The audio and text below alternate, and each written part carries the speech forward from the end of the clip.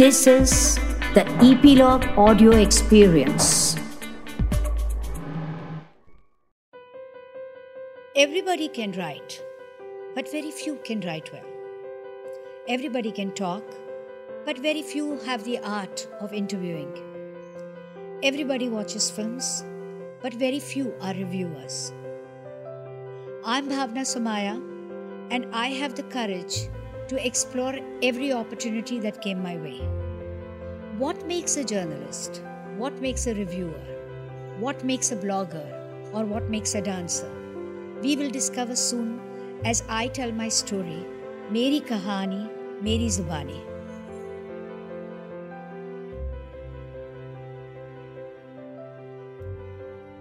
In the 70s, when I was growing up and in college, there were no mobile phones.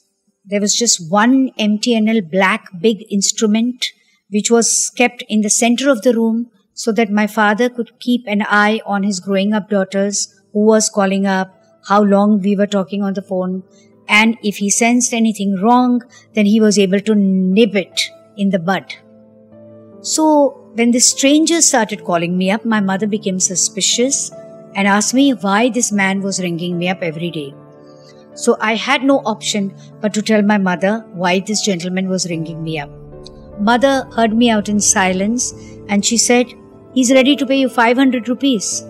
He must be out of his mind because he will soon discover that you don't know anything." I said, "Yeah, that's true." So she said, "Anyway, lower your voice because if your father hears of it, he'll throw you from the balcony." So when those guys called me again, I told them that my mother says I can't do this job. It's very strange how I sang this tune of my mother to those guys, because today as an editor, when I'm hiring interns and if they tell me about mother and father and sister and brother, I'm so angry and I tell them, are you going to be doing the job or is your family going to be doing the job? And then you concentrate otherwise, or let your family come and do the job for you. But those days were different. We gave mother, father excuses and everybody accepted it. So this gentleman was so keen on getting me aboard that he said, "Ask your mother what are her problems." So I told my mother, he's asking, "What are your issues?" So my mother said, "Number one, you will not interview anybody after dark. You will always be home before 7 o'clock. Number two, you will not go for any evening function or parties. Number three, you will never travel out of the city." So I told my potential boss that my mother said, 1, I will not do this, 2, I will not do that, 3, I will not do going out of town. He heard me and he said, "Okay, tell your mother all the 3 conditions will be accepted." So I told my mother he's ready to accept the 3 conditions. Now my mother became even more suspicious of the man. So she discussed it with my father and finally they both felt that soon those guys will discover that I have no talent. So there is no harm in just letting me explore a possibility and give it up on my own rather than curb me with their restrictions. So they said, all right. I told them that my parents have said my college will be a priority and that will be my focus. And they said, okay, you do this in your free time. So I continued with my college and with my tutorials, and whenever the friends were making up some program for a film or a picnic, and if these guys called me up and asked me for some kind of an interview and said, go and bring this story, I would tell them just without thinking or batting an eyelid that that guy is not in town. You can do this only when you're so young and you don't give a damn. So often I was caught. Like for example, I said, this person is not in town. And then they would say that, no, but we discovered that he's in town. Oh, by the way, my mother also had a condition that I will not interview any of the deadly villains because they could not trust their daughter in the presence of these really horrible image guys on the screen. And again, the bosses had agreed. So I was doing it for a lark. I was getting 500 rupees. I was sometimes getting pulled up, sometimes getting praised for it. And it was continuing. The magazine was in Delhi. So all I had to do was to go and meet somebody, write it at home, and then courier तो था नहीं उस जमाने में, मगर post से भेजते थे, स्पीड पोस्ट भी नहीं था. Now the process was not as simple as I'm making it sound, because I had no connection in the film industry. I had no godfather.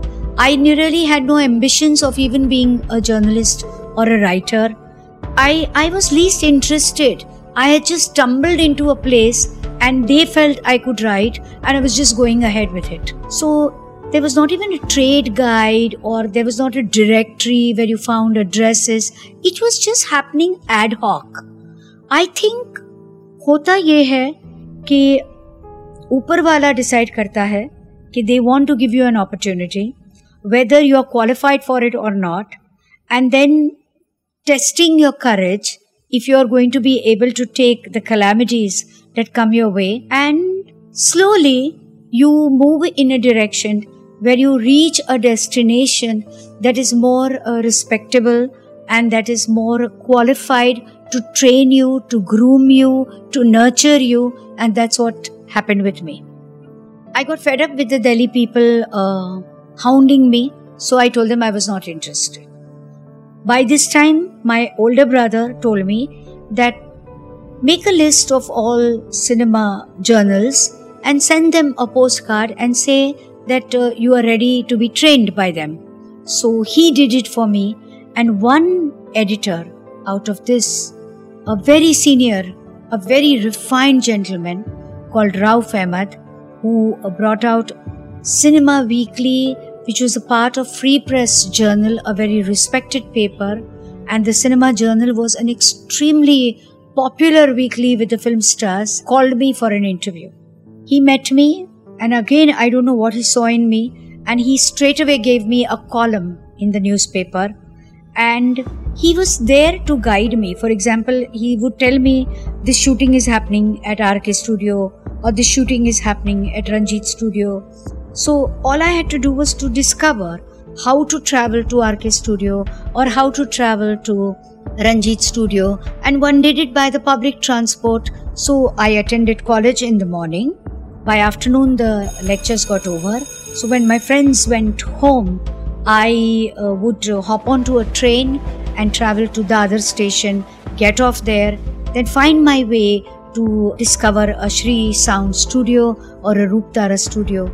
And life was much simpler in those days, because there was just one security guy at the studio gate, and you entered and all you had to say was, "You're a journalist," though officially you were not really a journalist because you were a struggling journalist. But he looked at you and he allowed you inside. Then you walked inside, and there were a line of offices which were usually belonged to producers, and on the other side were the sets, and on different sets different people were shooting. So you strolled on the sets, and you were even allowed inside the shooting floor, and you stood in a corner and you watched the shooting. And when the scene was finished, you approached either the filmmaker or the actors, and you introduced yourself that you were so-and-so from such and such a publication, and you wanted to interview them, and they sat you down, offered you a cup of tea, and did your interview.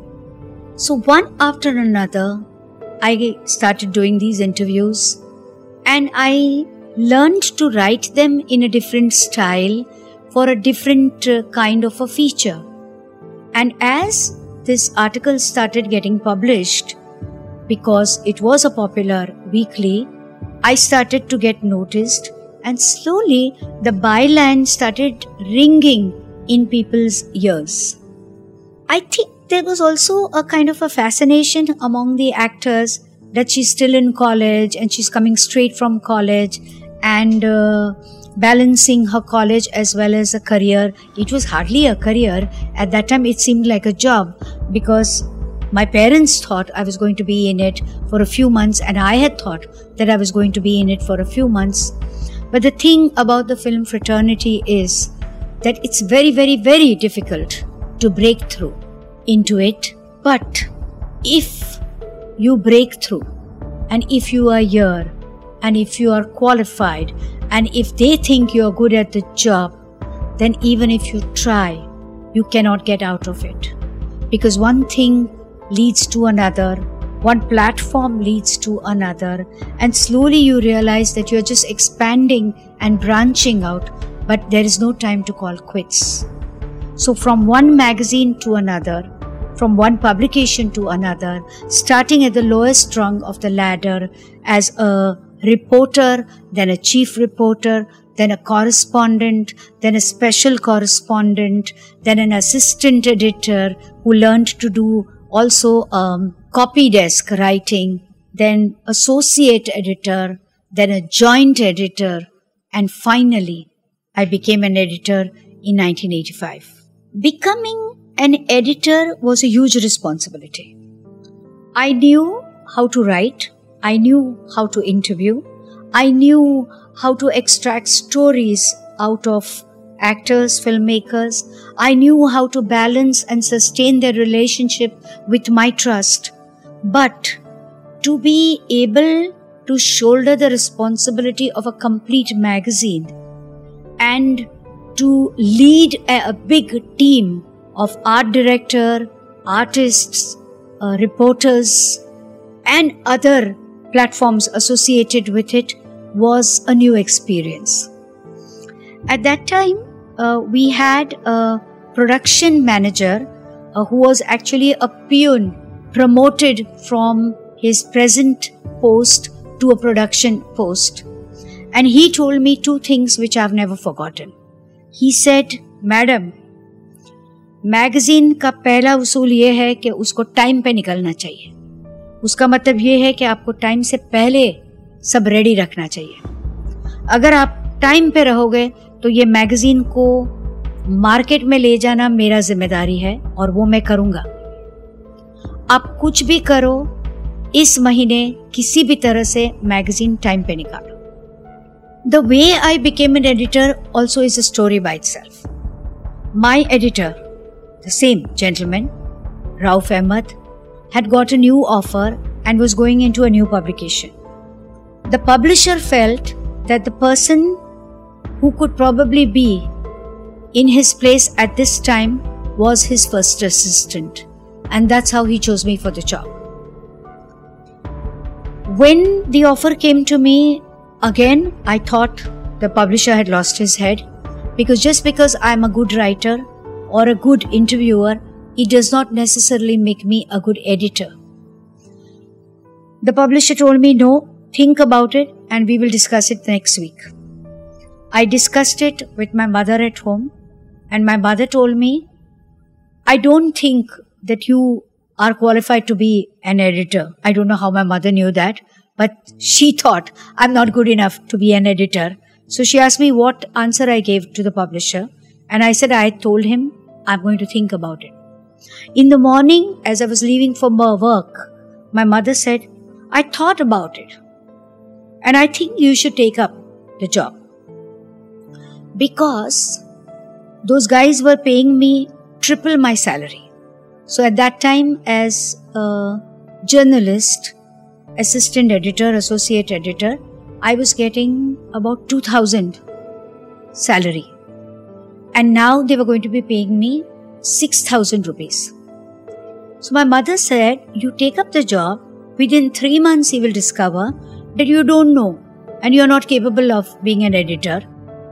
But by that time, you will have a big amount in your bank, which you can make it into an FD, and even if he throws you out of the job as an editor, you will still be a journalist and you will also have a good bank balance." I'm Bhavna Somaya, and you are listening to me on Meri Kahani on Epilogue Media Network, and we are recording at the Club Library. In the coming episode, we will talk about more challenges that came my way. Some that I was scared of, and some that I plunged into it headlong. Keep listening to Meri Kahani, Meri Zubani.